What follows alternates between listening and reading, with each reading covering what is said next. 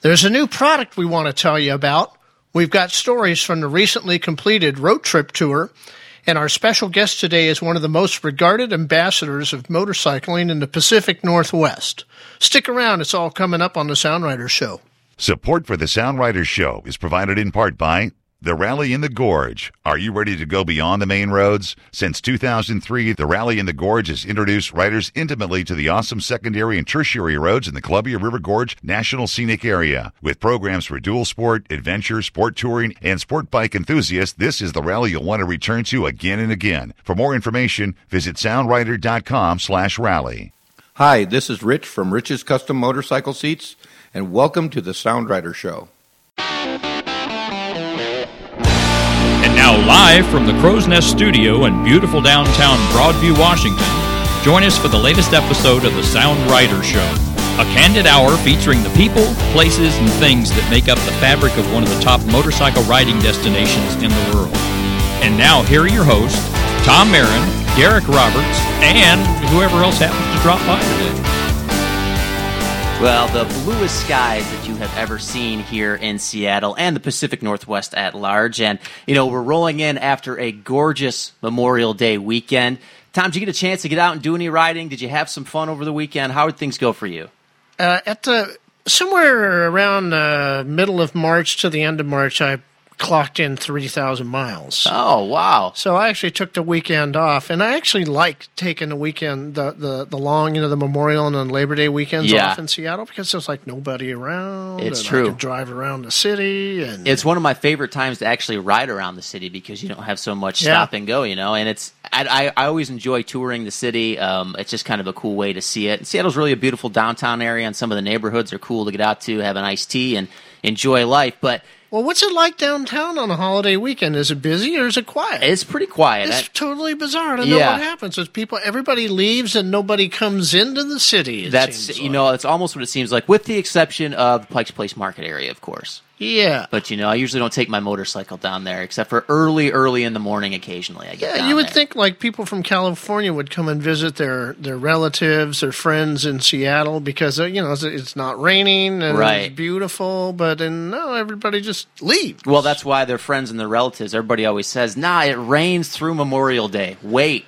don't come up here on Memorial Day. But, for all you people, if this is your first year living in Seattle, I hope you enjoyed this long, sunny weekend, because it's going to start raining again. That's right. It'll be back. So, but speaking of some wild weather and some wild times, and your 3,000 miles, what was going on road trip that just went down last month? Catch me up on that. It was awesome. We went out to Coeur d'Alene. We all met up, but I actually had quite a few things occur on the way to Coeur d'Alene. Yeah.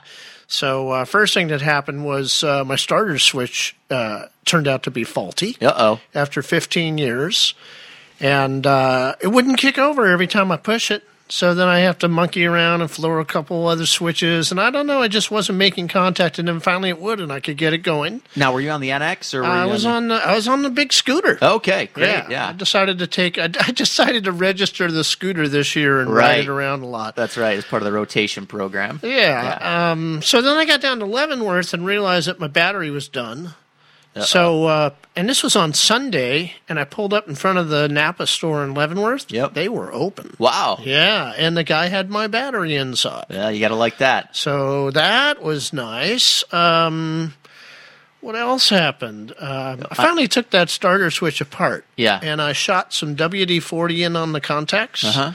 And then I loaded it with a little bit of lithium grease. It's kind of, what some people would call dielectric grease. So this is the inspiration for this month's tips and tricks, huh? No. No? No, I'm giving you that one now. Oh, you get the other one later. I got you. Right.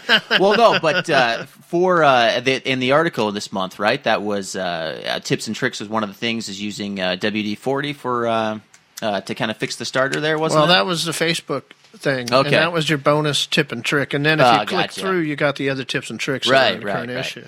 But you got it all fixed up. Was that the first time you've had a problem on that scooter? With I don't have a lot of problems with that scooter, and it's got 60,000 miles on it. That's impressive. And it's wonderful. It's still humming along. So it rained a bit on Tuesday. Sure. We had to deal with that. We got down to Pullman, Washington, and there's a grain elevator that is just the spookiest, weirdest, kooky thing. And I know you saw this picture on Facebook. I did, yeah. And I told everybody, I said, if you're down there when I'm in the area, pull the bike over because I want to take a picture of you riding by it. Right. And of course, as we got closer, we're like, yeah, it's going to be raining. It's going to be raining. It's going to be raining. And I said, oh, you'll see the sun will break when we get there. Yep. And sure enough, the sun broke, and I got a couple people riding by it. Really, one of my favorite pictures that I've seen in a long time. I mean, that was a great capture there on your part. Yeah. And then Tuesday night, we all got into McCall, Idaho, and most of us walked over to the place for dinner, but one of our riders, he rode his bike up to the restaurant, and then we came out from dinner, and the bike had 2 inches of snow on it. Uh-oh. So unpredictable spring weather in the Pacific Northwest. But it's late season snow, and that means that it's not sticking. Right. They hadn't put the snow plows in for maintenance yet, so they were running those still. Makes sense. So that was good. The ride through Eastern Oregon, it was excellent. Going between, say, like Heppner, Antelope, Shaniko. What kind of temperatures did you have out there? At that point, we were probably looking at 60-degree days. Oh, nice. Yeah, I mean, you're still running some heat. Sure. And you're still kind of bundling up. When we finally got down to Canida, it warmed up enough that I actually had to peel off my jacket. My Can't complain liner about inside. that, yeah. But did that, and then we ended up on the last day. We had to go up to Goldendale, and I just set up a whole bunch of back roads to get there. Right. And some stuff that I don't think I'd been on before, but cool. Now I've been on it. And out there exploring on everything. I like that, right? Oh, yeah. Yeah. So then what I did the week after was I put everything back in the scooter, and I headed back to the gorge. And I rode my butt off down there. Doing some serious work. I was putting posters up. Yeah. And so I did every town between Bickleton and Bonneville. I did every town between Trout Lake and Maupin. So if you're out there listening and you see this poster, make sure you come down and visit us in August then. Yeah. What was the inspiration for this year's poster? Because I really got a kick out of it when I first saw it there. I'm not sure which one you've seen. Have you seen the one with the helmets? With the wanted one, yeah. Okay. Yep. So the inspiration was that, they're full-face helmets. And that's the kind of people who come to our rally. True. And how do you make that clear to everybody so that somebody who likes to ride around with a half-shell helmet on a non-Sound Rider rally type bike, how do you let them know? So, that's right. What better way? And, the group that we actually sanction this under through AMA is a group called the Northwest Full Face Riders. Oh, really? I didn't realize that. So you've got your picture of your sport bike helmet, and you've got your picture of your dual sport helmet. Anybody who is listening, want to go on Facebook, you want to print out a couple of those posters and put them up around at some of the more motor-friendly gas stations, or let your club know, put them at your local dealer. We sure do appreciate any help you could give us on that. That's right. And here at Sound Rider, we always like to think that Soup Bowl helmets are for just that, soup, right? Yeah. Get a new one, though. Cereal Don't bowls. use a used one, yeah. One thing, though, that really caught my eye on some of your Facebook posts was the Hodaka Museum. Yeah, we'll talk about that in a bit. Okay, perfect. So, also, speaking of Facebook, looks like you're doing some product development lately too. What do we got for new products coming out? Wait a second, we can talk about Hodaka now. Okay. Yeah, because that was part of the road trip tour. Right, that's what I was thinking. So we'll get back to it. But I saw the screenshot. It looks like this doesn't exist yet, right? This is no, it's a theater called the Gem Theater that's in downtown Athena, which is the home of where Hodaka was set up way back in the 70s. Okay. And so they're going in and doing a renovation on the theater and the building next door. Right. And the building next door is going to house a Hodaka museum. We were trying to find the original building that Hodaka was in when we were there, and we thought we'd had found it, but it turns out it's not it. Interesting. It's the original building's a little bit around the corner and down the road to the north. So anyways, we put the Facebook thing up, and a lot of people are energized and thrilled to know, and the people from the Gem company. Right. They put up a link to their Facebook page. Cool. And so anybody who wants to know more about this Hodaka Museum that's on the horizon can find that through our Facebook page. Yeah, well, I'd love to know, maybe when that opening date is, because that'd be a great sort of stop on the ride down to the Rally in the Gorge, right? You do a little lunch maybe and check that out. And then, if you were coming from, say, Idaho. Well, yeah, if you're coming from Idaho or if you're going to take an extra day, it's true. There's a lot of different ways to get there. But it won't be open yet. Right, you can just look through the window and see, some carpentry going on. That's all you're going to see right now. Right, take your picture out front and celebrate the good times. Anyway, it's going to be really cool when that gets open. Nice to have another museum here in the Pacific Northwest. Oh yeah, we can always use more. So now let's go to the product development, right? Because there's some things happening here in the Sound Rider store. Bring me up to speed on that. Okay, so for a number of years we've carried some dial-style tire pressure gauges that are in line. Right. And we've carried some pumps that are pretty pricey. Right. And the problem with those two items is that the chucks have never seated properly on the valves. So once you connect it on, it hisses like a snake. Oh, boy. So I went to each of the manufacturers and I asked them if they could please start putting on a locking chuck. Makes sense. Not a clip-on chuck that hisses like a snake. And they told me no, not going to do it. I said, okay, fine. So what I did was I sourced out the dial tire gauge manufacturer, and now I'm ordering them, bringing them in, cutting off the clip-on brass chuck, right, and then retrofitting that with a nice 90-degree thumb-locking chuck that works every time. Innovation at its best. And it's just a little bit more than the old ones, but it's peace of mind. Yeah, and no air seepage. Once you get that chuck lock down there, you're just you're pumped and you're ready to go. Yep. And what for the total package? What are we looking at the Sound Rider store? You get the pump and the chuck for. Oh Lord, the pump we sell for $43. Okay. This is a Slime Power Sports pump. Right. Which, people say, well, that's the El Cheapo one. Somebody told me that's the cheap one. Well, I don't know. We've been using one here for 12 years. Right. We rotate between the expensive one and the Slime one. Yeah. And they've had about the same amount of time on the bikes, and we're getting better results out of the Slime Power Sports pump. Well, at $42 over 12 years, you're looking at about $3, $3.50 a year. That's pretty good value, I'd say. Yeah, and if you look at getting a tire repair kit, a pump, and an inline gauge. Inline gauges are beautiful because you don't have to keep jumping back and forth. Yeah, you're looking at a little bit over $100. So and tire pressure is so important too. Getting that right. So your tires are like the number one organ on your motorcycle. That's true. So you got to take care of them and keep an eye on them. Every time you stop the bike, people don't pay enough attention to it. Definitely.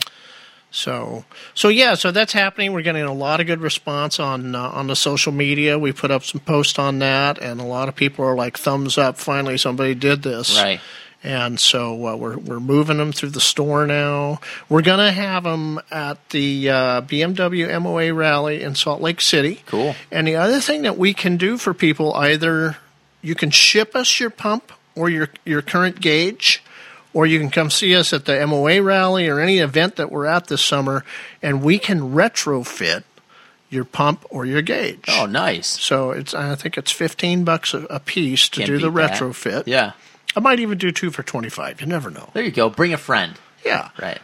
When we do them off-site, like if we're not doing one in Seattle, that means we don't have our big tool to do the crimping. So what we have to do is take a portable crimp tool. Okay. And so it's not as pretty, but it gets the job done. Right. And it works. And now you're not hissing anymore. And then you'll have it for your ride back from wherever you're going. So if you're down in Salt Lake City, you'll have it for every time you use it. Yeah. Right out the gates, though, you'll be able to take it. So that's going to be an interesting time down there, the BMW MOA rally in Salt Lake City. When does that take place? Do you remember? It's going to be in July. Okay, so coming up. And you're planning on heading down there, right? July or June. I don't know. I have the date in front of me. Right. Coming up soon, anyway. It'll be hot. Yes. And we'll have evaporative cooling vests there. It'll definitely be hot. So we can help you out. Yeah, those cooling vests, man, they work wonders. That's the truth.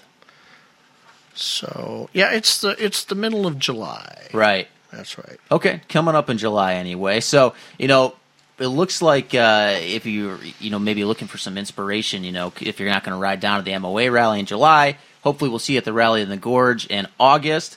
But, there's a lot of reasons to get out and ride, but sometimes it's fun to kind of reflect on some of your motorcycle heroes. And I'm kind of curious what, if you have any, that, over the course of your career you look up to, or, what are your thoughts on that? Well, I started thinking about this because we're always looking for people to put in as guest speakers during the Rally in the Gorge. Yeah. And we've had some great people over the years. We've had, racers like Reg Priddenmore and Nick Einich there. That's true, We've had some really great authors like Clem Salvadori, David Huff.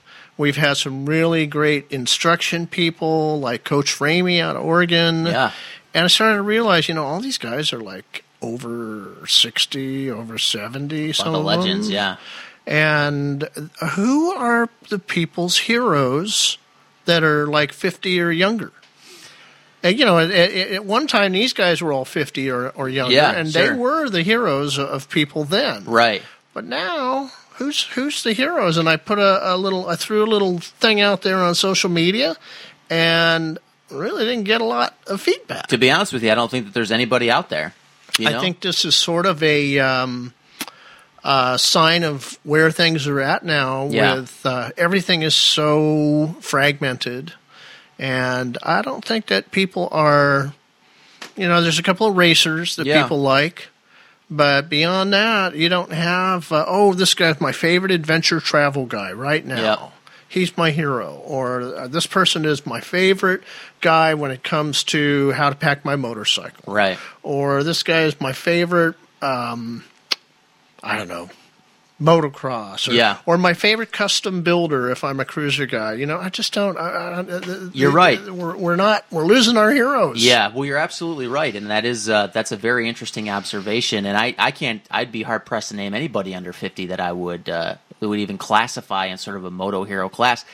I think part of that, though, is just the saturation of information, right? I mean, there's just so many different places to pick up information along the way that you don't have to concentrate on one person's sort of perspective or tale. You don't even have to rely on them as a resource. And maybe it's the loss of the book market, too, where the book market has diminished so much that, it used to be you could put a book out by a guy and everybody gravitated to it and bought it, and people don't buy as many books as they used to. No, and part of the appeal of motorcycle travel, I think, is sort of the exploration aspect. But we're so plugged in with GPS now that there's no sort of romance to it. Not as much romance to it in that respect. Oh, just throw that thing in the garbage can and go ride. Hey, I'm a fan of that. I think it's great to kind of do the old paper maps and just kind of go out there and not really know where you're going. But that's not the reality anymore. I was doing a ride early in May, and I got up to the first place I stopped at and realized, oops, left the cell phone at home. Uh-oh. Oh, my God.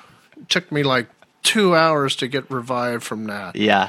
But no, actually, it was really kind of nice because then I wasn't attached to anything all day. Couldn't check my email, couldn't check my, my social media or any of that jive. Yep.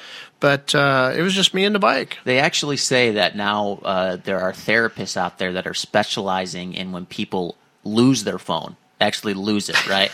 And this is no joke, right? And it's like they feel like they actually have lost like a sibling or something like that because they have all their life is on their phone and they lose it. I don't know, they drop it in the urinal or whatever, but they go throw it in the toilet sometimes. Yeah, they go and they visit therapists for that. But I think a much better solution would be to spend the money on a new motorcycle or maybe your first motorcycle rather than getting therapy. Yeah, phones are getting almost as expensive as motorcycles, right? That's pretty damn close. Yeah, I think. You get an iPhone, a new iPhone's like $800 or so. Yeah, and then you get the earbuds that don't have any wires on them. Yeah, that's right. It just keeps going up, like when you buy a bike and get all the accessories for it. You talk to a guy who's riding a DR350 from 1996, and you're not that far off. So, all right, let's take a little break, and when we come back, we'll have some news bites. Support for the Sound Riders Show is provided in part by Adventure Motorsports, Snohomish County's largest selection of Yamaha and Suzuki motorcycles, ATVs, quads, and UTVs are available in Monroe at Adventure Motorsports. Celebrating a decade of top-rated sales, service, parts, and accessory support, hit the road and visit Adventure Motorsports today. Hi, this is Eric from Bell Helmets, and you're listening to the Sound Rider Show. Hi, my name is Butch. I ride a 2013 R1200R Roadster BMW, and my favorite ride is over Highway 20 and into Republic for their annual rally.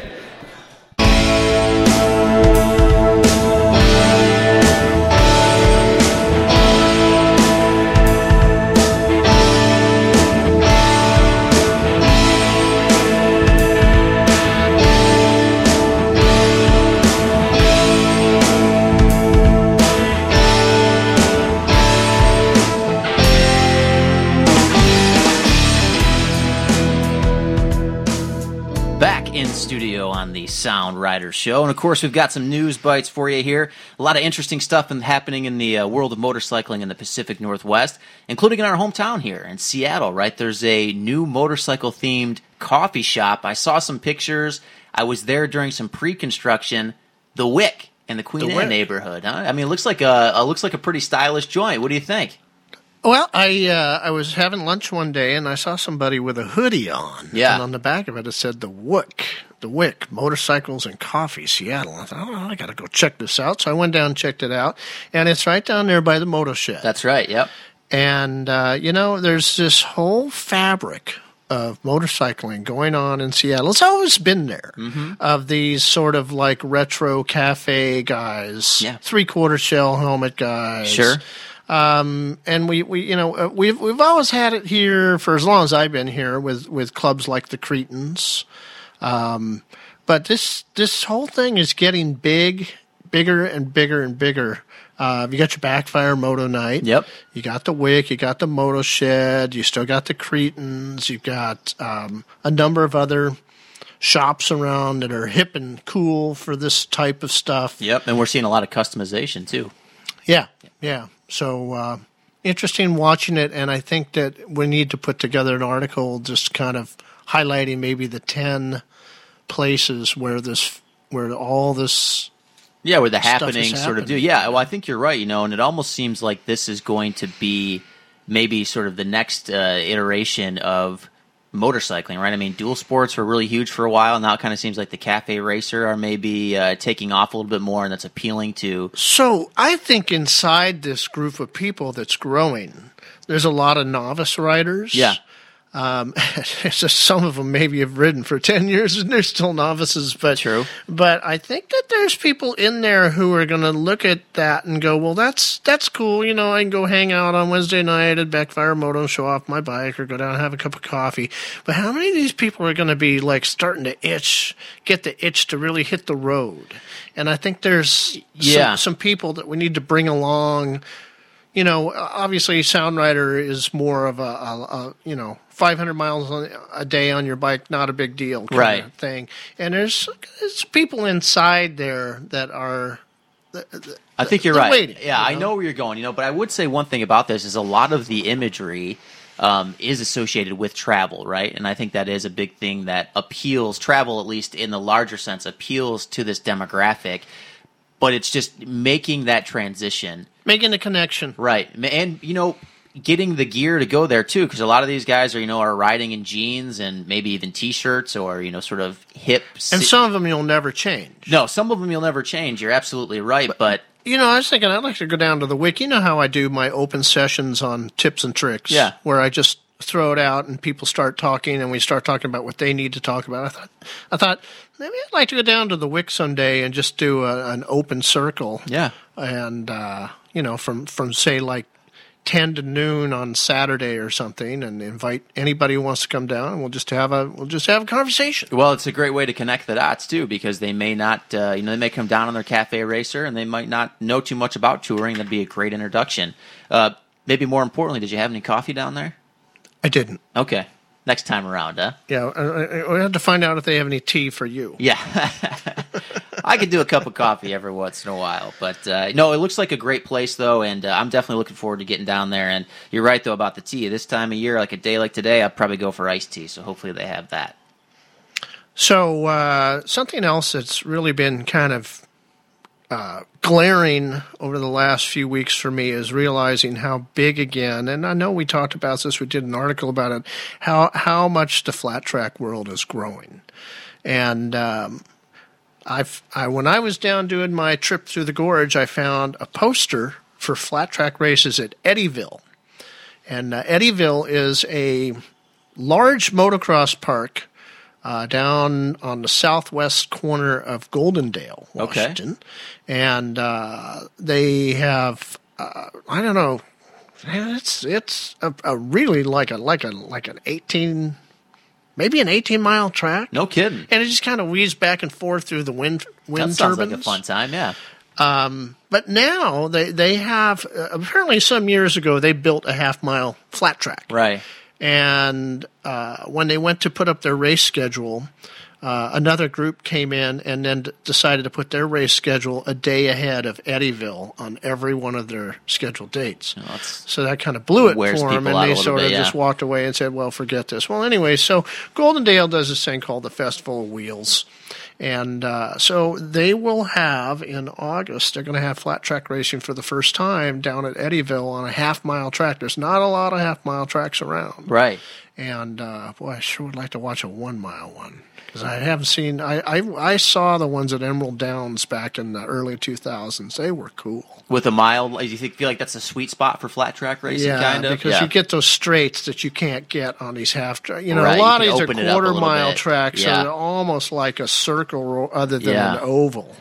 Where are the closest mile tracks around here to the Seattle area? Well, Emerald Downs would be one. Horse tracks are a mile, so right. that's what you're looking for, and you won't find it in a lot of places. But it's interesting that you mentioned that, but You're right. We're seeing flat track. It seems like even through the winter, like every weekend, it seems like there's something out there. We're in at least the Pacific Northwest. Yeah, wait till we get to calendar. I'm gonna talk a little bit more about it. Loading it up, but good. It's great. We're happy to hear that Eddyville's going to make a go at it for one day this year. It won't be a whole series, but it's going to be good to see them back in action because it's rare you get to a half-mile track. Well, you go down there, you support it, and then one day becomes two, and the next thing you know, it's a regular event. So it's always important to get out there and sort of vote with your feet, so to speak, right? Vote with your hot shoe. Right. Well put, definitely. Well, speaking of heat, down in Yelm, man, there was a pretty interesting accident down there involving two riders in kind of a unique circumstance, right? So the one guy crashes, and the other rider rides into the back of that guy and crashes. But does that surprise you? No. Should it ever happen? No. It's that people follow each other so darn close. They do. I had to put it in here because it's just a reminder to all of us. Let's spread out. Right. Don't be using that MSF 2-second rule jive. Spread yourselves out. Give 4 yourself or 5 a little space, seconds. You're not going to lose the guy in front of you. And if he hits a deer, you're not going to hit him. See, this is the main argument for lane splitting here in Washington, right? If he could have just went between the cars, it would have been all right. We wouldn't have been riding so close, maybe. Yeah. Yeah, we'll see how that one goes when they finally get around to passing it. Yeah, didn't make it again this year. Yeah, I don't think we'll see it on the horizon at any time. But it's definitely, you're right about having some spacing there, and just as a courtesy too to the other person that you're sharing the road with. Yeah, I don't want to be watching some guy in my rearview mirror all afternoon. Yeah, I want to be doing my own ride. And if I know that guy's 5 seconds behind me and I don't have to worry about it, I can have a much nicer time. He's having a better time. We're all riding our own line. He doesn't have to ride on the left because I'm on the right. Right. And all this stuff that goes along with group riding that makes it so dangerous. I'm with you. So try to make it entertaining back there. And, also, if you're going to be out, you're doing a lot of riding, maybe one place that you could ride even a little bit later than you were able to, or even earlier this month, is some of the dealers, because we're getting that time of year. They're going to keep dealerships open a little bit longer, right? Yeah. That's good. So make sure you're checking your dealer website for their hours, because a lot of them had added extra hours. Some don't, open on Sunday or Monday, and in the summertime maybe they do. So check it. Yeah, but this is a great time to get out and support those local dealers. You need some new gear and probably some oil and that kind of stuff. So get out there after work and get prepared for the weekend so you can do some work and get out and ride. I'm thinking there's probably all these people on Memorial Day weekend who all of a sudden realize their battery was 3 years or older. Yeah. I think the dealers are getting the business now. Man, it sneaks up on you in a hurry, doesn't it? 3 years goes by just like that. That's about it. Or if you're looking for something maybe more adventurous, you could go over to Thailand and you could visit the new Harley-Davidson plant. Where did this come from? I didn't hear anything about this. It's a headline on the news feeds. Okay, I must have completely So they're going to missed open it, up a plant in Thailand. It's not open yet. You can't go.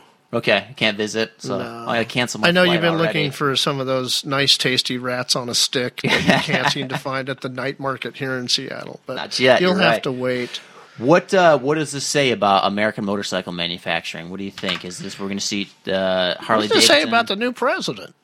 I thought that he wanted everybody to make stuff here and not go there. Well, maybe this is. Have they broken ground? This And I could thought be. he was buddies with Harley Davidson because I saw that photograph with him on the White House lawn. This could be a power play. Have they broken ground? Maybe that's what they're doing it for. Maybe they're looking to get some, sort of financial support from the government to do, or a tax break, or I wouldn't. Well, see, I thought you would have read this article, so I don't really know anything more about it. I didn't but- see this one. Yeah.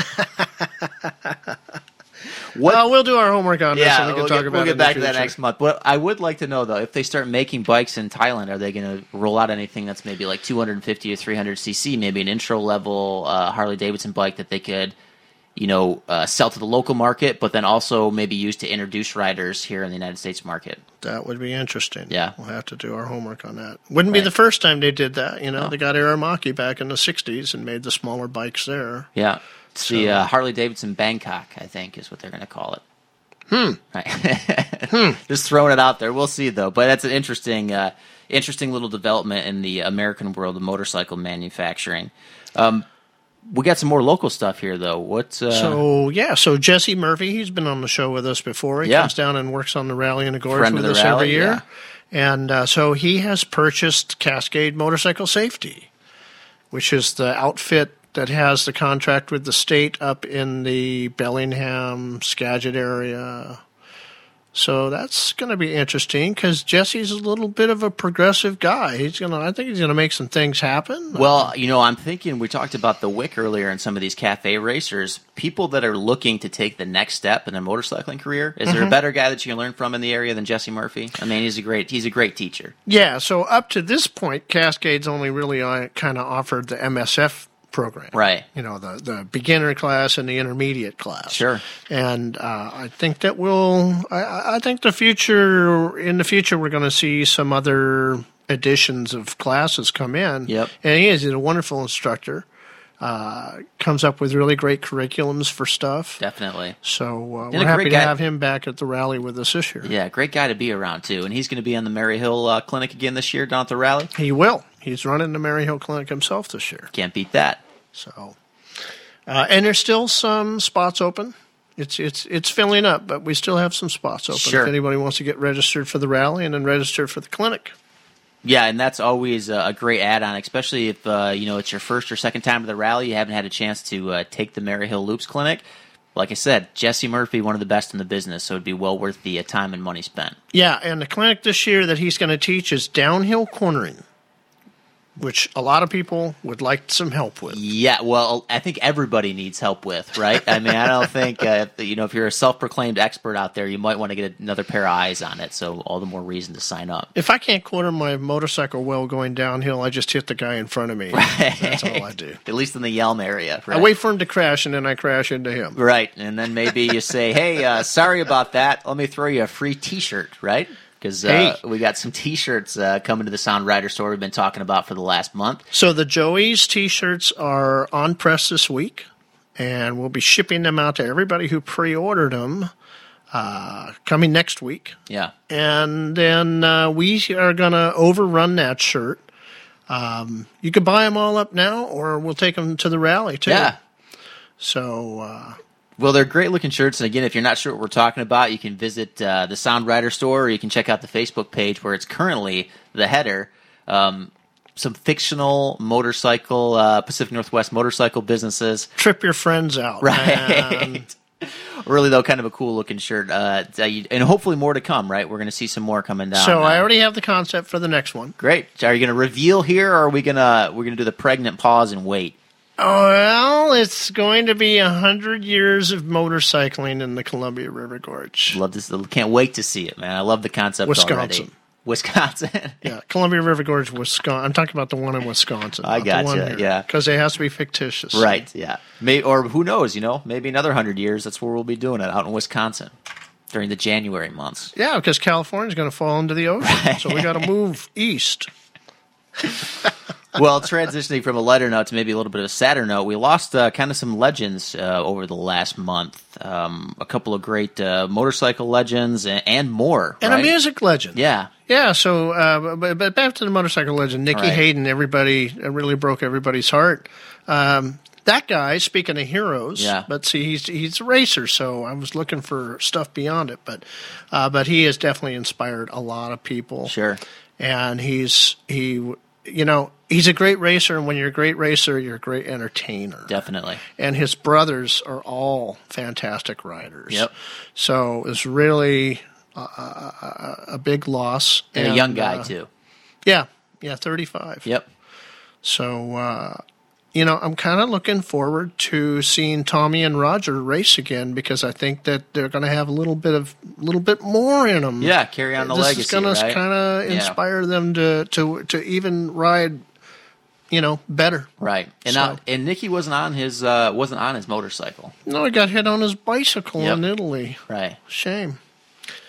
You think all the times, they always tell, you're going to get killed on that motorcycle. And then you end up getting hit on your bicycle. That's just another reason. You just got to get out every day and try to enjoy your life. And, I like to think that motorcycling is part of that for many of us, probably all of us listening, but you never know. So every day, right, you gotta live it to the max. So way back in, I think it was 1972, we lost a guy to a motorcycle crash. It was Dwayne Allman. Yep. And then I woke up on Sunday, Memorial Day weekend, and then I find out that Greg Allman died. The legendary Allman brothers. Yeah. Yep. So, great, and the Allman brothers is synonymous to a lot of motorcycling in terms of the cruiser world. Rambling. And that sort of thing. Yeah. So, sorry to see that one happen. And then another RIP, and this one tends to die about every 4 or 5 years anyways. Yeah. But Eric Buell Racing, everything's going back on the block again, and it's all for sale. So, I don't know. I start to think there's some kind of scam going on. So does that mean you haven't put in your sealed bid through the auction process? Don't know where I'd put it all. Yeah, maybe you could put it in that Thailand plant for HD. Hey, now why don't you just ship it all over there and start making some Harley-Davidson sport bikes now? There's an idea. See? Only on the Sound Rider Show where you get that kind of advice. So hopefully you're listening out there, HD. I was out at the dealers last week, and it's my first time I'd seen the new Honda Rebel 300. Have you seen it yet? Not in person. It's totally cool. Go see it in person. Yeah. It's just a little 300cc cruiser. If you think about what the Rebel 250s used to look like, and it was good they finally kind of got them out of the market for a while, but they're back as 300s, and they did really nice styling on them. I sat on it. It feels fine, It feels like a really good starter bike for somebody, and I don't know. There's some cool stuff out at the dealers. We'll talk about it more in the show. Yeah, 300 cc's though. I mean, you're right. It's a starter bike. It is, but it's just so great to see that, right? To see the Versys 300, the Rebel 300, the BMW 310. Like, it's great to see a little bit of a Ninja 300, absolutely. the KTM 390 Dude. Yep. Which will probably, whack a couple vertebrae out of your back. Well, beggars can't be choosers. So. And a bike like that, too, is a great way to start off. And then when you go for resale on something like a Honda, you're going to get a lot of your money back. Absolutely. Yep, it'll stick around. So it's, but again, it's great to see those 300s. I'll have to get out and maybe I can get a chance to test ride one of these. That's this summer. I'd like to get behind the yoke on a Honda Rebel 300. Oh, we can set you up. Let's do it. We know a couple of Honda shops. That's right. Let's do it. All right. So, speaking of riding this summer, we've got a lot on the calendar, and we're going to be right back with it. On the Sound Rider Show. Stick around. Support for the Sound Rider Show is provided in part by Moon Motorcycles, a family-run operation located in Issaquah, Washington.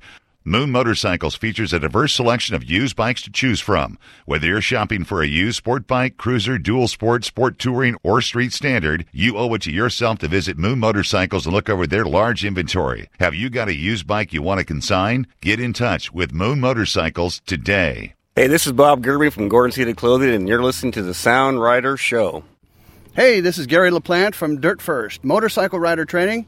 And I must say, I really am enjoying the roads that you guys have here in Oregon between Portland and Hood River and around the event site at the Sound Rider Rally.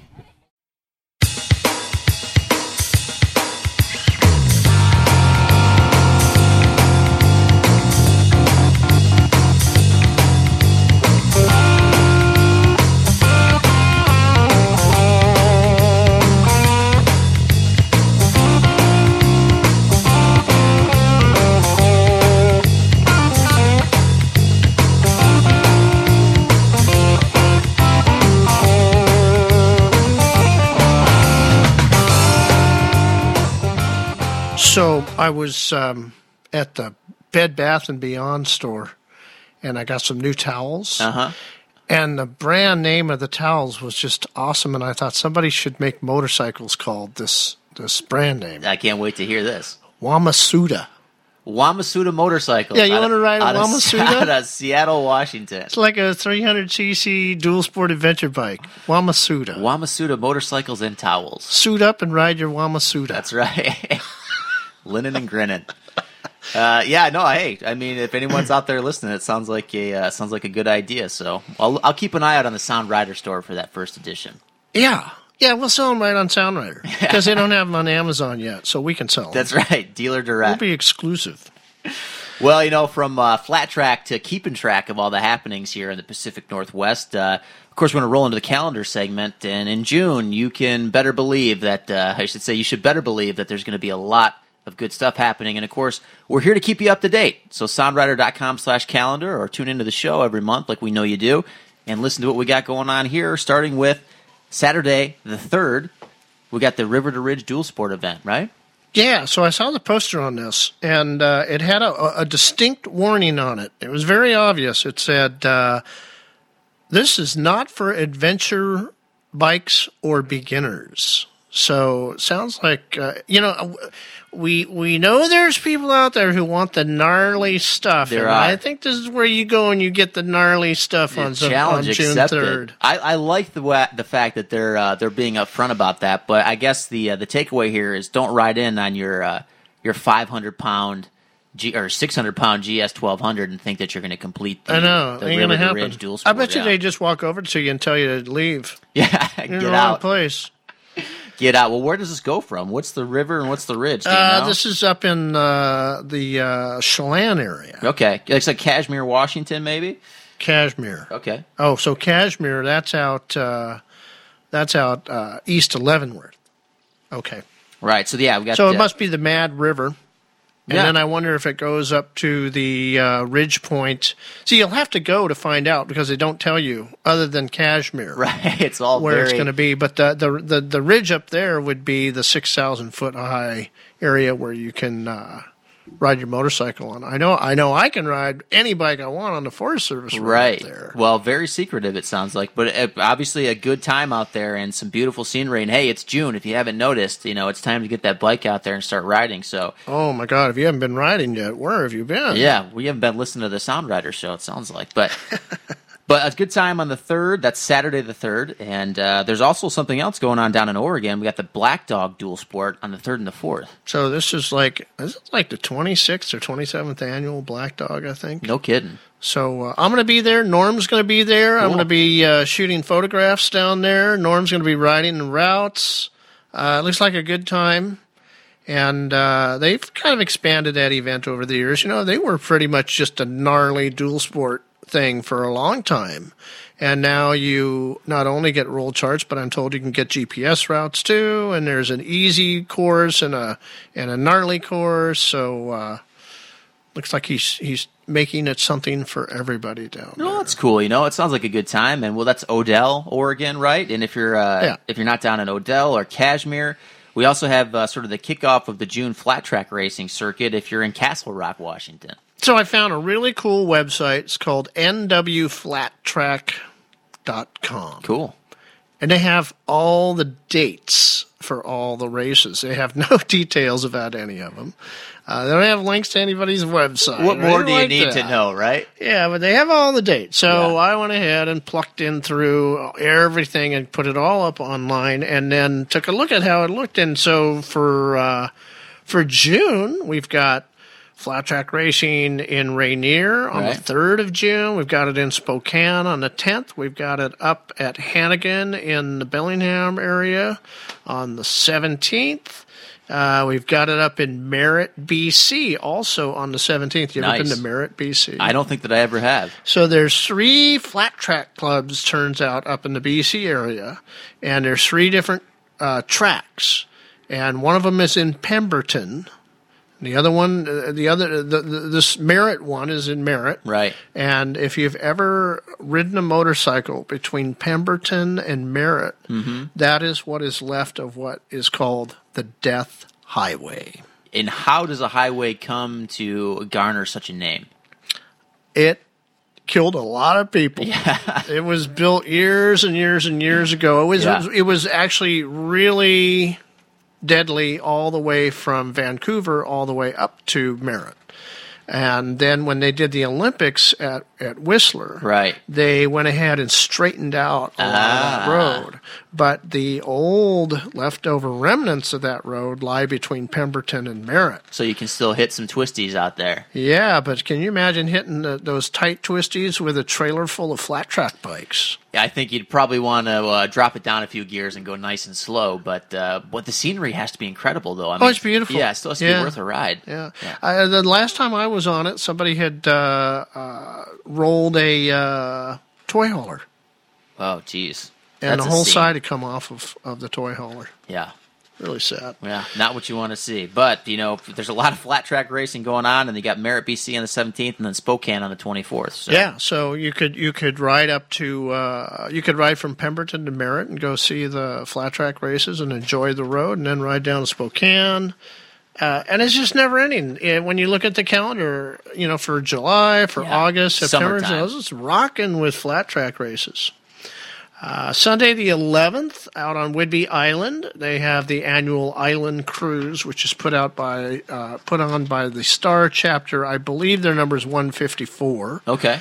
And Skagit Power Sports should have some information about that on their website. You can link to that from our calendar page. Always a good time. And have you ever taken part in the Island Cruise out there, or? I do my own. Yeah. I don't want to go ride with it. It's kind of a big cruiser event. I gotcha. So it's not up my personal alley. Well, group events anyway. Yeah, I can't imagine riding around Whidbey Island in a group myself. Yeah. But some people just don't want to ride alone. That's true. Yeah. Well, I'm one of those guys who likes to ride alone. I'm with you. I like to ride alone as well, but every once in a while, sometimes a little camaraderie can help. So if you're going to be on Whidbey Island on the 11th.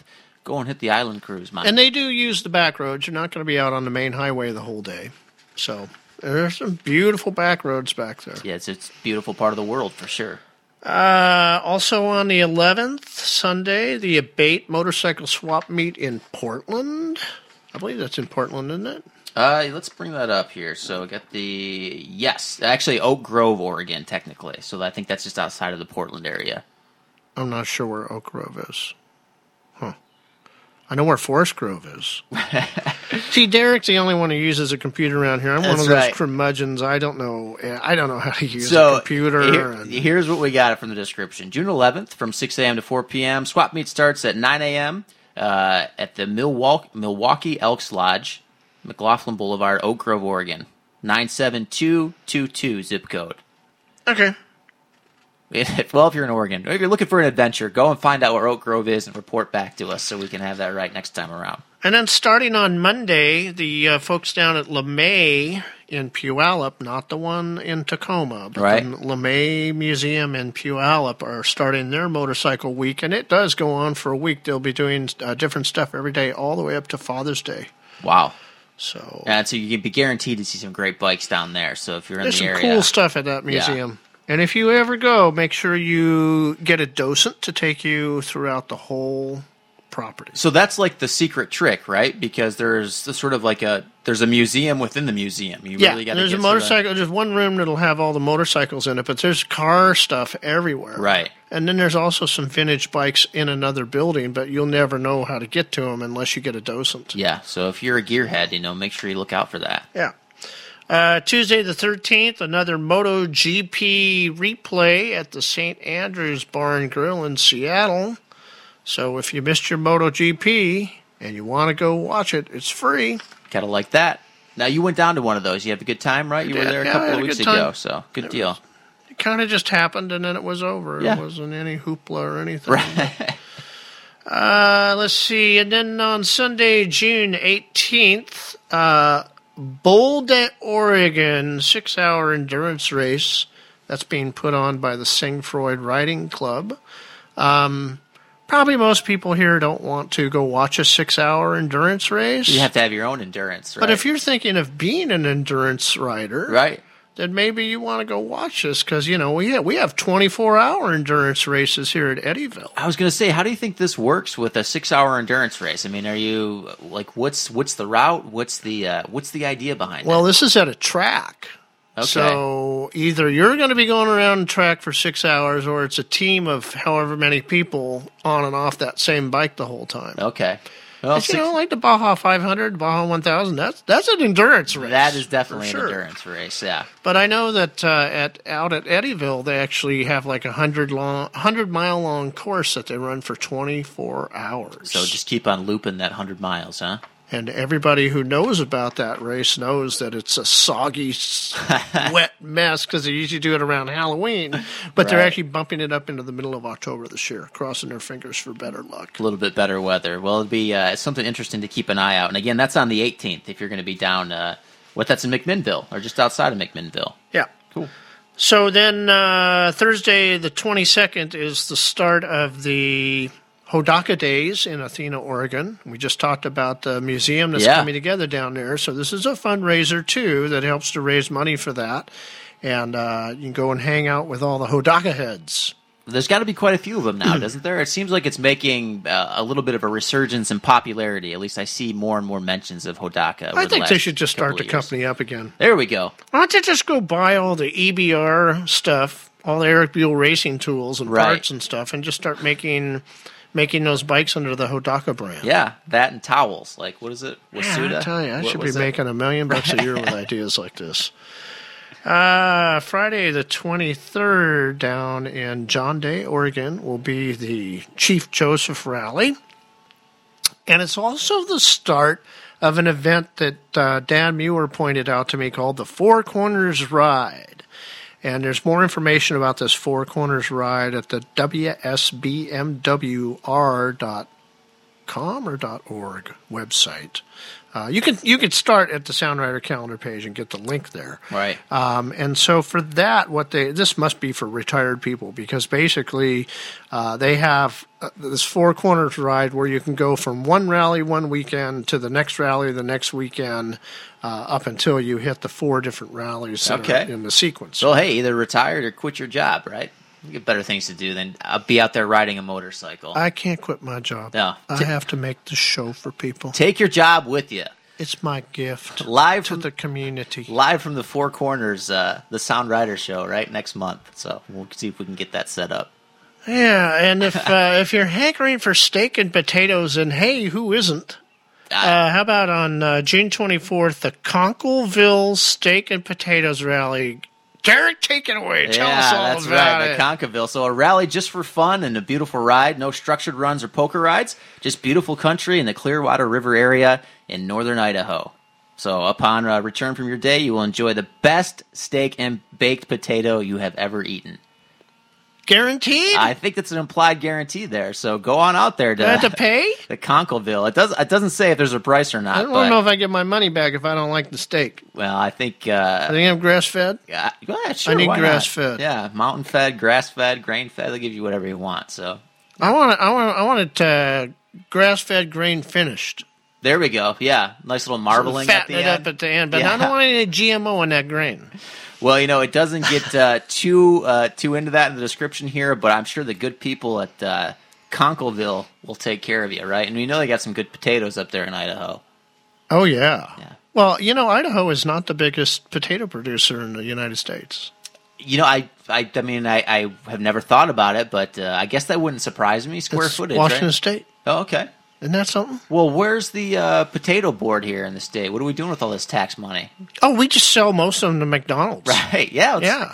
Why do we need a potato board? We're selling them all to McDonald's. Maybe that's true. All righty. But get out there to Conkleville, enjoy it. We have a very wonderful guest coming up. He's been with us before, and we'll be right back. Support for Sound Rider and the Sound Rider Show is made possible in part by Linwood Motoplex, your gateway to motorcycling adventure in the Pacific Northwest. Choose from brands like Indian, KTM, BMW, Kawasaki, Victory, Yamaha, Can-Am, and more. Family owned and operated for over 25 years. Linwood Motoplex is your one-stop shop for fun. Hello, this is Paul Rogers with Henshaw's Motorcycle Store here in Auburn, Washington, and you are listening to the Sound Rider Show. Hi, I'm Carol, and I'm from Olympia, and one of my favorite pavement rides is Highway 47 from Clatskanie on south.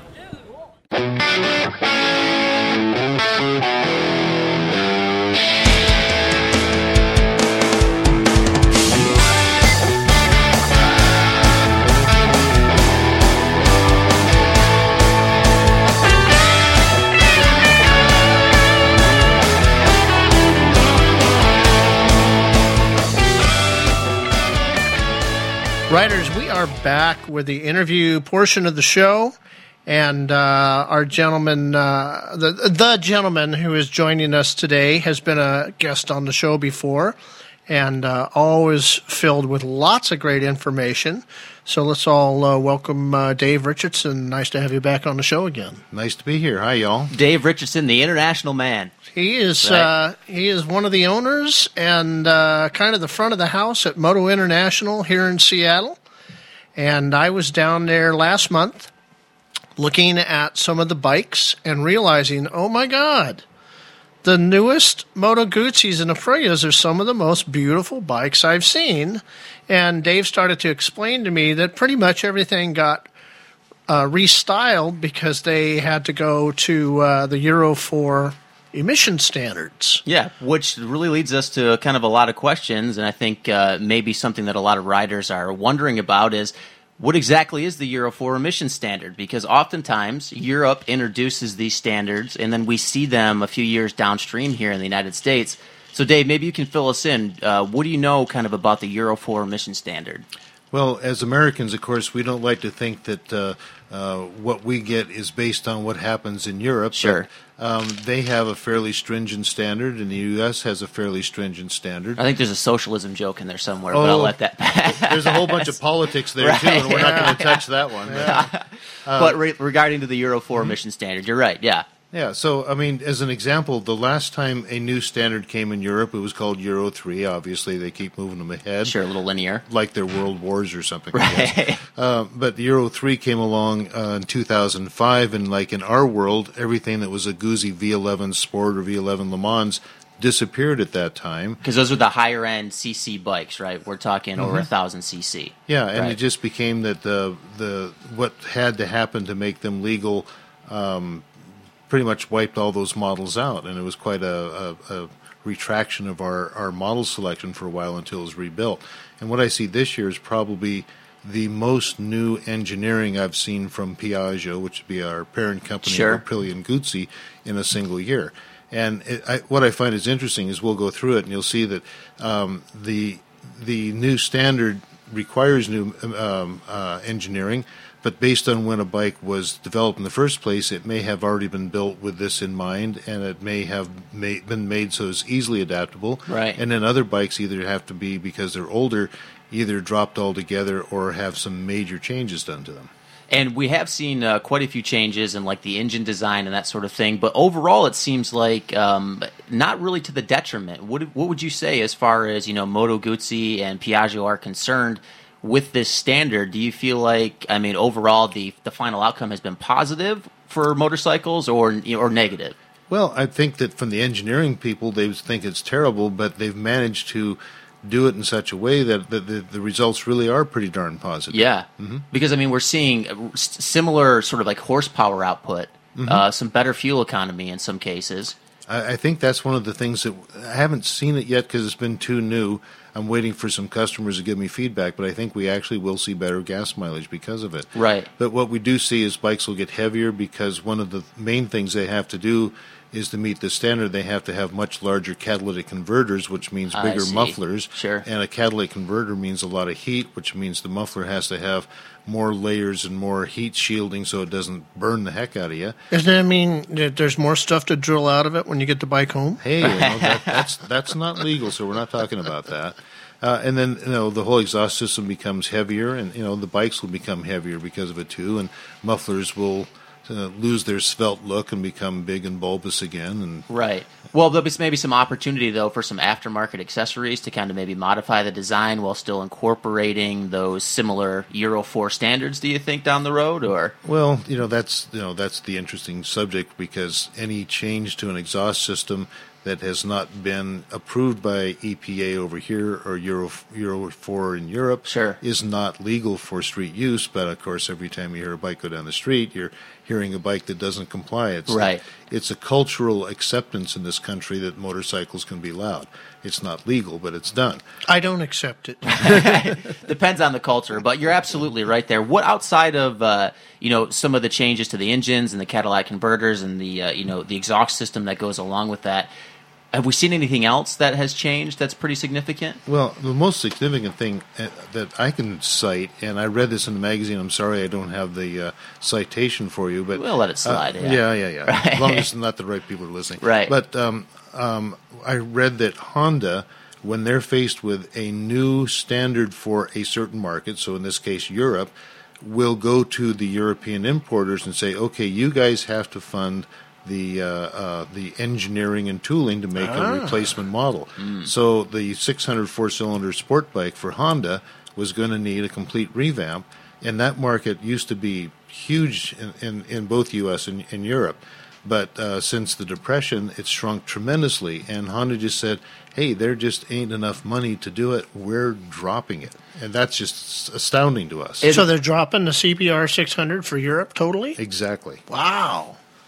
So it's really amazing then. I mean, and you talk about just the length of time that these affects, not even just Euro 4, but, going back to what was probably Euro 1, these sort of changes can really have sort of a butterfly effect.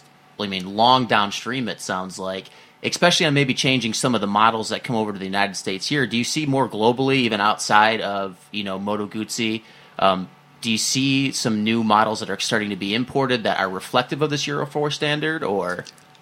Too early for me, and yeah. I don't have enough of a worldly view, I guess. But, sure. But yeah, you have to say that, something like Honda not making that 600, that means that when they re-engineer the bike next time, they'll see less market because it'll be just for the U.S. and places like that, and it just all is kind of a snake eating its tail, I say. Right. We've seen a lot of 300s come into the country in the last 2 or 3 years. Is that part of this Euro 4 deal? Because they all had to go make these smaller CC bikes for Europe? Yeah, I don't think so, but I don't know. And to me, this was very reminiscent of the end of the great downturn in the motorcycle business in the mid-1980s, that the Japanese manufacturers started just putting feelers out, trying to find where is the market, because what they knew from before didn't exist anymore. And luckily they were smart enough. I mean, it started really with Kawasaki and Honda Honda first, to introduce new riders into the sport. That's what we needed. Mm-hmm. It was nicest people on a Honda in the early 60s. It was scooters in the early 80s, and it's the 250 300s now. Well, we've got a KTM 390 and we got a BMW 300. Yeah, 310, right. Do you hear any rumblings from Guzzi or from Aprilia about coming to market with any 300s? No, but I think most dealers don't hear rumblings anyway because manufacturers don't tell us because we're all blabbermouths. Well, you got to get the word out, right? You got to let people know what to expect is coming to the showroom floor. Well, in industry talk, it would be that what you're telling about that doesn't exist yet is distracting people from buying what you have today. So that's why they don't tell us much. Right.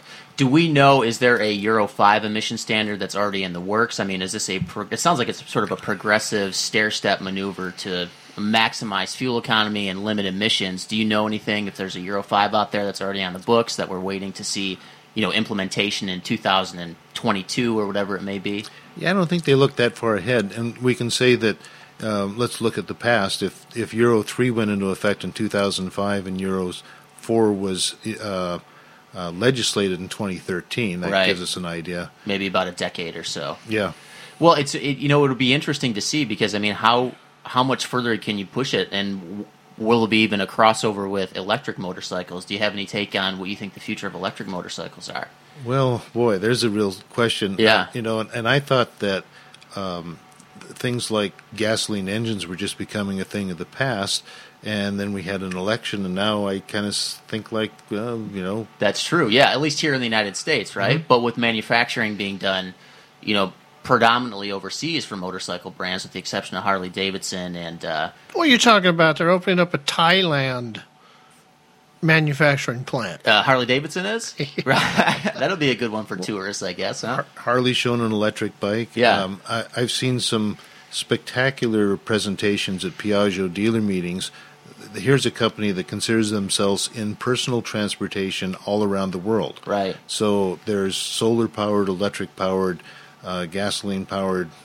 I saw a hybrid years ago from them, too. Sure. So anything is really possible, and just sees how the trends go. Yeah, it'll be interesting, too. I mean, even you think about, like, Zero motorcycle, I guess, here is electric, right? Maybe that could be a pioneer. Who knows? Someone like Tesla. You never know. They get the battery technology right. And that's the big thing, is the battery. And I've talked to people at Piaggio who have told me we're waiting for the next big step in order to be able to do an electric vehicle effectively. Right. And to me, nothing against Zero. I don't understand their market. I think they're very successful and all that. Sure. But the most obvious smart thing to build an electric with a two-wheeler would be a scooter, because an electric vehicle is always going to be limited on its range.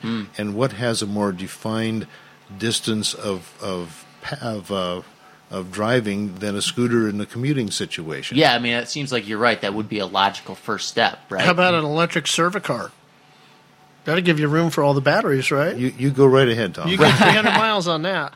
And I'm told that the reason that the Zero companies like that make a little motorcycle is that that's really where the first responders are.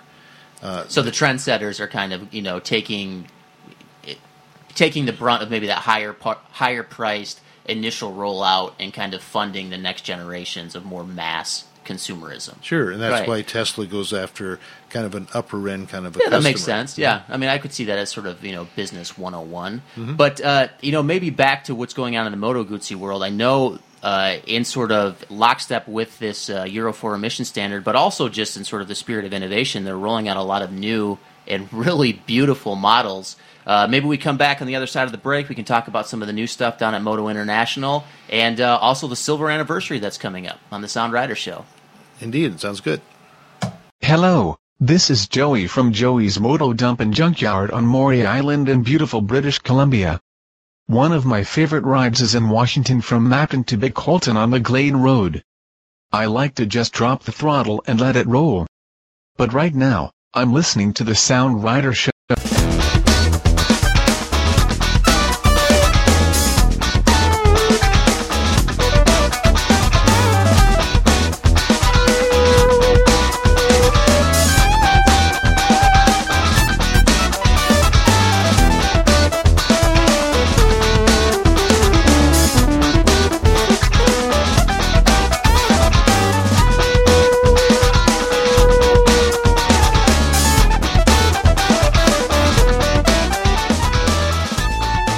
We are back on the Sound Rider Show, and we're talking about the new Moto Guzzis, the new Aprilias. And I got to say, I walked in the showroom, and I saw some of the most beautiful motorcycles that I've seen in a long time. And I said to myself, if I was going to buy a new bike right now, and I was just going to buy it just based on style. Yep. my personal preference is the V7. Yes. And if I was going to buy a road burner, I'd probably buy the Stelvio. Both gorgeous motorcycles, and I think they're both great motorcycles too. But you're right. I mean, I'd like to just set one in my living room and just kind of, look at myself in the chrome tank every once in a while. That was my personal favorite down there, is that V7.3 with the chrome tank and the brown leather seat. I mean, I don't think I've ever seen a bike that I admired more just as a stock bike off the showroom floor. That is seriously a work of art there. So, well, that's the reason we put it on the end of the road so everyone can see it. Yeah, it's a anniversary edition because the Guzis with the cylinders sticking out the side is something they call the V7 series, and this does mark the 50th year that those have existed. Which is the V7.3? That's new, the V7.3, right? Well, they brought back the name in 2009 and applied it to what we call small twins, which are smaller, lighter bikes than what the big block engines that had been the origin of the V7 series. So they're not actually 700 cc's? No, they're 750. Right. I've had a few people come in and say, V7, so is that 7 cylinders?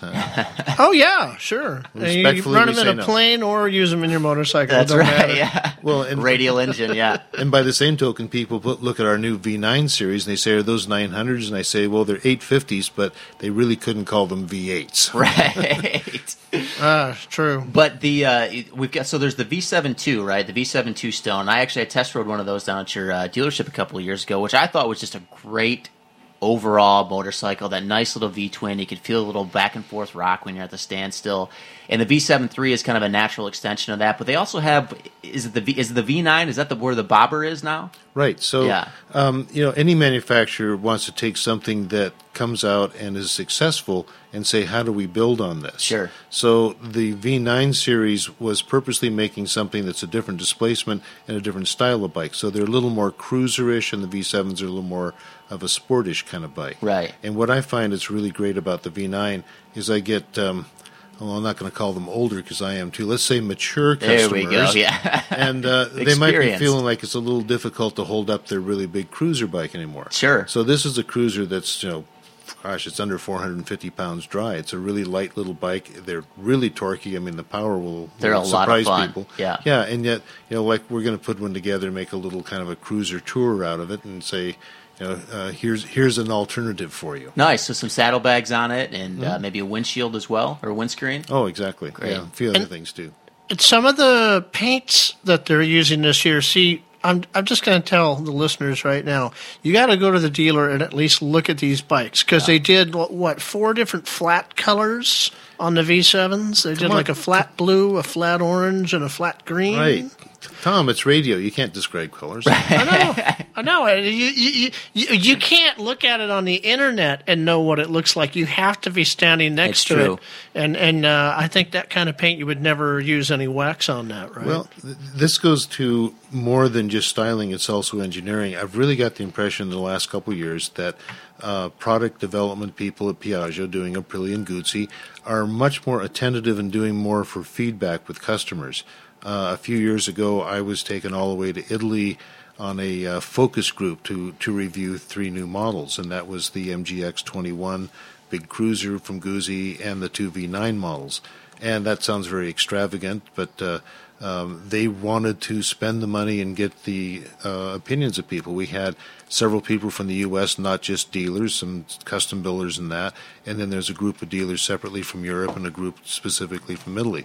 So I was really impressed with this kind of effort, and that reflects in what you see because the styling isn't that much different than we had before, but it's much more eye-catching, and it really does grab people. It does. It blows you away. Well, you mentioned the MGX21 briefly. Now, is there a demo program that I understand? Well, let's tell the listeners. The MGX21 is the bagger of Moto Guzzi. Right. If you're looking for a bagger and you don't want to be a lemming and get the one that everybody else is getting, this bike is very cool. It's got a lot of carbon fiber parts on it. And again, you can look at it online, but when you stand in front of this bike, you're looking at a piece of art that you won't see very often out there. Well, and then you mentioned about demos. I mean, we've always done demos, and every dealer does demos. But what has happened in this last year is that the U.S. importer for Aprilia and Guzzi really stepped up on this program. They said, look, we want you to have a demo every quarter for every displacement and model of bike, and this is what changed. It used to be that we could not sell a demo for a minimum of 3 months or 6 months or a certain number of miles. Now they say 3 months or 250 miles, whichever comes first. Oh, nice. Yeah. Nice. So I actually had to open up a whole page on our website just to show the demos, because we have so many demos and they're kind of revolving. It's not just one that I'm going to have until October and then offer it. They're available all year. So that also means that for people who are looking to save a little money, there might be $400, $500, $600, $700 off on one of these. So these will rotate into your Hot Deal Bikes page. Yeah, exactly. And that means they'll be on our Hot Deal Bikes page. There you go. Okay. Nice segue, Tom. Right. But beyond that, it means that instead of me taking a bike that may not really be a demo, it's just a bike I have in stock and I don't want to get many miles on, instead I have an incentive and I say to people, please come in and ride this bike. We need to get some miles on this thing. And in particular, the MGX 21. The introduction of that bike was done at Sturgis last year, and Moto Guzzi showed up at a place that they've never really been as a manufacturer before, and they showed up in force, and they had, I think, 13 bikes that they were inviting people to ride. Wow. And then afterwards, we bought a couple of them, so I have them at more than a normal demo price, because these are actually bikes with something around 1,000 miles on. And that's a selling point right there. You can say this bike has been to Sturgis. Right. Yeah. Well, I understand Sturgis is the Little Italy of South Dakota. I don't know if anybody knows that or not. But it is now anyway. So in particular, that's a bike that we really like to get people on. And what I realize is that people that ride other cruisers have no experience with Harleys, and my Guzzi customers have no experience with cruisers.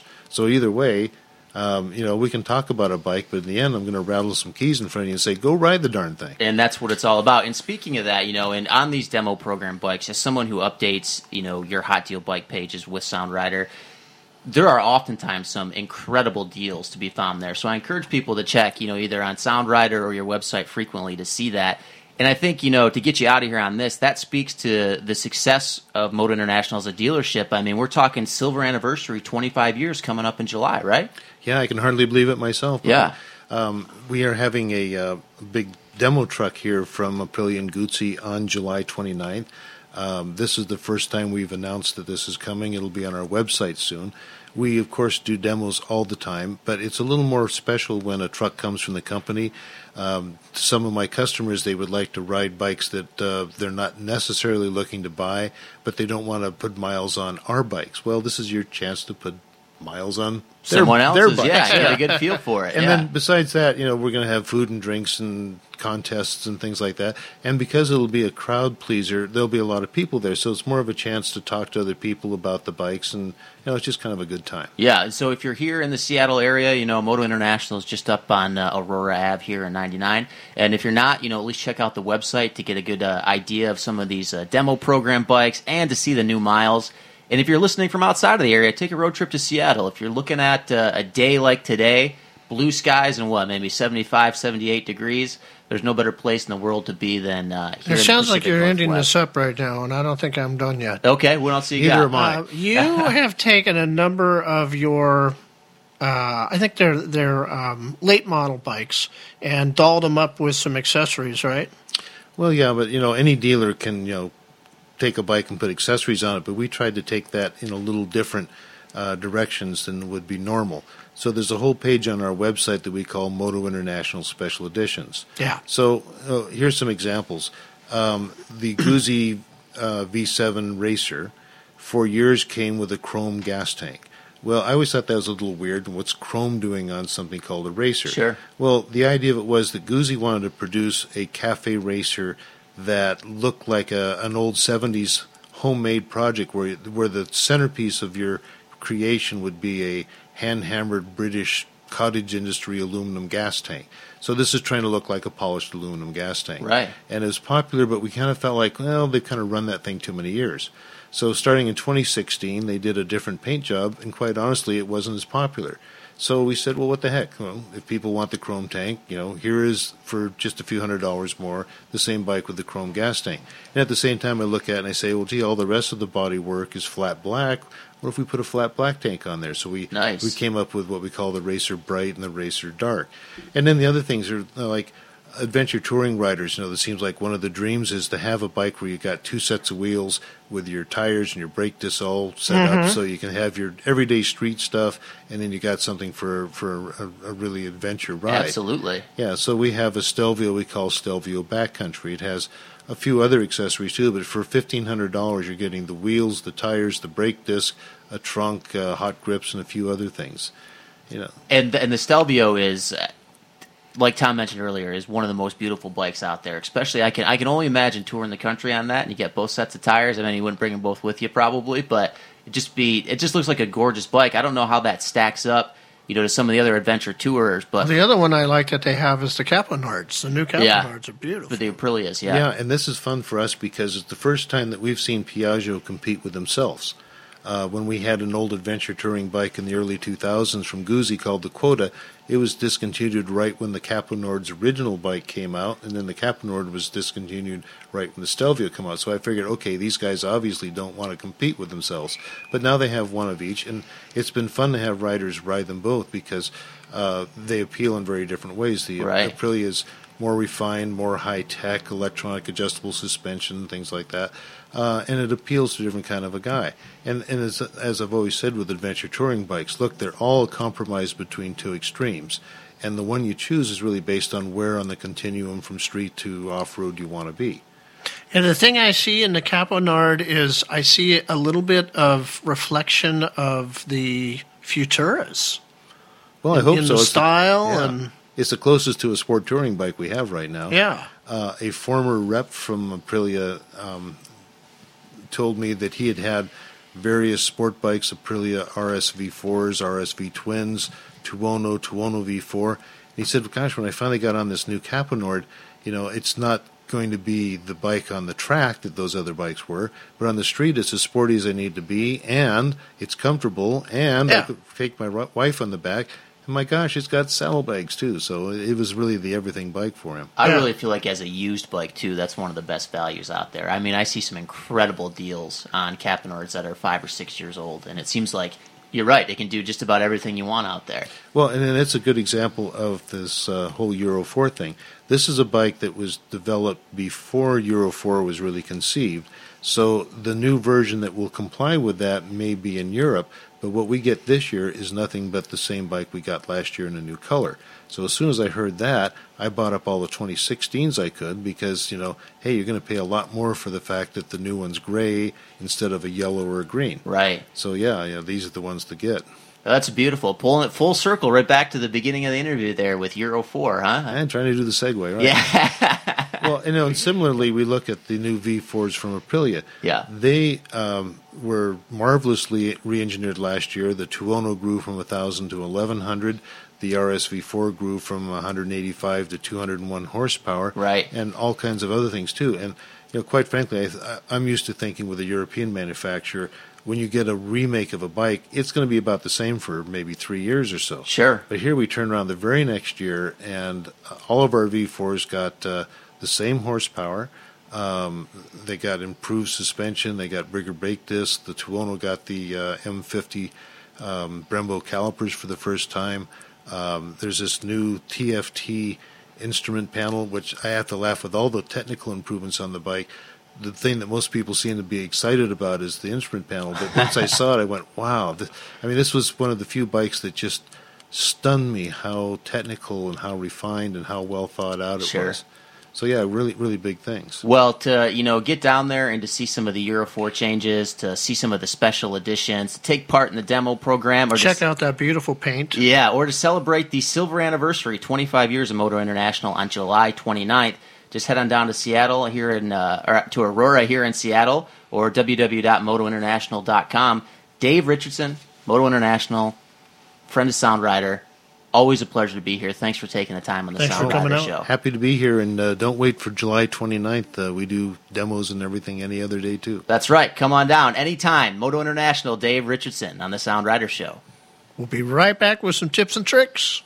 Support for the Sound Riders Show is provided in part by the MotoFit Group, providing track days in both Oregon and Washington. The MotoFit Group helps riders experience the next level of their riding abilities and takes them to the zone where the bike and rider become one. Find out more or sign up for a track day today at themotofitgroup.com. Hi, this is Whitney Caberly from Dirt Bike Safety Training, and you're listening to the Sound Rider Show. Hi, this is Chris from Seattle. I live in the Maple Leaf District, and I ride a R1200 GS Adventure, and I love it. It's my favorite bike, and my favorite ride is anything Sasquatch.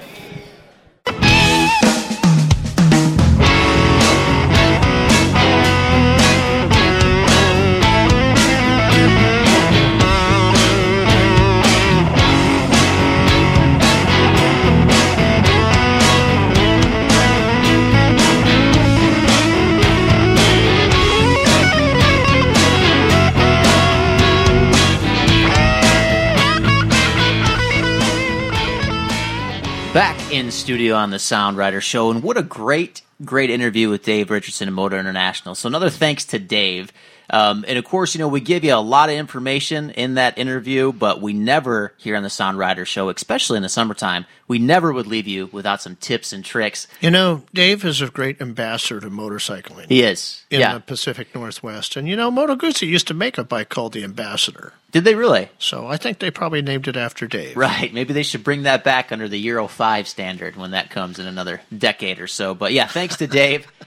Great guy, and a great dealership here too. They always take care of their customers. So if you're in the Seattle area, go and check them out. But back to these tips and tricks. Now it's June, and the listeners, Tom, they're expecting a big one from you. I got a one for June. All right, let's hear it. Especially, okay, so you know how it's been raining so much this year? Yeah. Yeah, so if you have plants that are in flower beds, it hasn't rained much in the last 3 weeks. Right. So if you have plants that are in flower beds, just because it rained all this winter doesn't mean there's any water left in that outside flower bed. That's true. Right? Yeah. Oh, hang on a second here. This is not the Seattle Gardening.com show. I was wondering where we were going with this. Yeah. This is a Sound Rider show. Okay. I thought you were going to talk about trying to smuggle something that's been legalized here across the border in your flower pots on your motorcycle. No, I just want to make sure that people's mints and sage and stuff don't start, drying up. But it's the wrong show. No, it is mint and sage season, so I can see where the confusion came. Okay. But maybe motorcycle specific. Okay, let me come up with one. Okay, here's one. On the fly. Here we go. Yeah. All right, so you need new tires, right? Mm-hmm. And one of the wonderful things to do when you put new tires on your bike, because your wheel's off, is change the bearings out.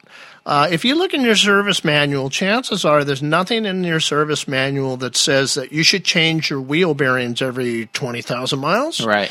So if you've never changed them before, I could guarantee you, if you've had them in there for 20,000 miles, your steering's a little bit shaky. Yep. The rear wheel might be a little bit shaky. And just enough, you'll notice it. So what you want to do is order up a set of wheel bearings at the same time that you get your tires on order. Yeah.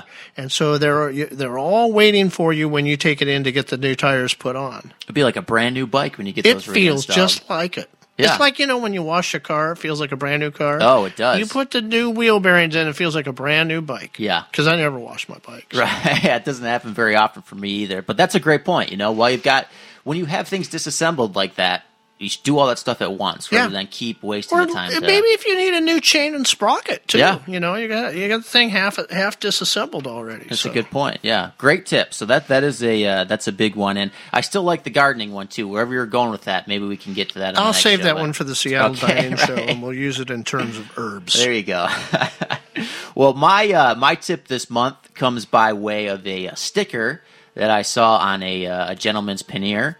I was out driving my car, but I thought this was a great tip, and that tip is don't ride naked. Good tip. Yeah, I think... and there's a lot of people, I noticed on Memorial Day weekend, there's a lot of people riding around with shorts and flip-flops. Well, I think that it's worldly advice. Sometimes in the summertime here, we have an inclination to start shedding layers, but the research, of course, always shows that doesn't actually make you cooler. what makes you cooler is airflow. So, That's right. Get some good gear, open up the vents, maybe lower the zipper on your jacket a little bit. But make sure that you're out there wearing appropriate gear, even on hot days, and just keep in mind, stay hydrated, stay moving, and you'll stay cool. Have we talked? I don't know if we talked about this on the show, about what happens to your body when it's naked when you're riding around. That's a good question. I don't know. Now we're going. Or let's be real. If you're riding around in a t-shirt, right? Yeah. So you wick all the moisture that's coming out of your body away, and now your body can't actually cool down, right? Because it doesn't have any way to transport the heat off. The way it gets it off is through sweat. Yep. If you don't have any sweat, you're going to overheat bad. Yep. So it seems a little counterintuitive at first, but you should always be out there in gear and just know how to manage your internal temperature and be really self-aware, especially on really hot days. Yeah, I thought you were screwing around with me when you first said that, but now it all makes sense. We'll bring it back around, right? We're seasoned professionals here on the Sound Rider Show, but just keep that in mind. Definitely, like I said, we're hitting the peak riding season, so we want you to be safe out there and enjoy the ride. We want you to be safe. We want you to listen to this show every month. Yep. And we want you to, whenever you're not riding, we want you to be listening to this show. You just play it over and over again. That's right, on a loop. But thanks for joining us for the June show, and we will be back next month, probably with the July show. Huh? With the July show, only on Sound Rider. The Sound Rider Show was made possible by today's sponsors and the patience of everyone else involved, which is not to say we're doctors. Reproduction of this program in part or in whole is not legal without the express written consent of the podcast owner. But please be sure to share the link with all your Facebook friends.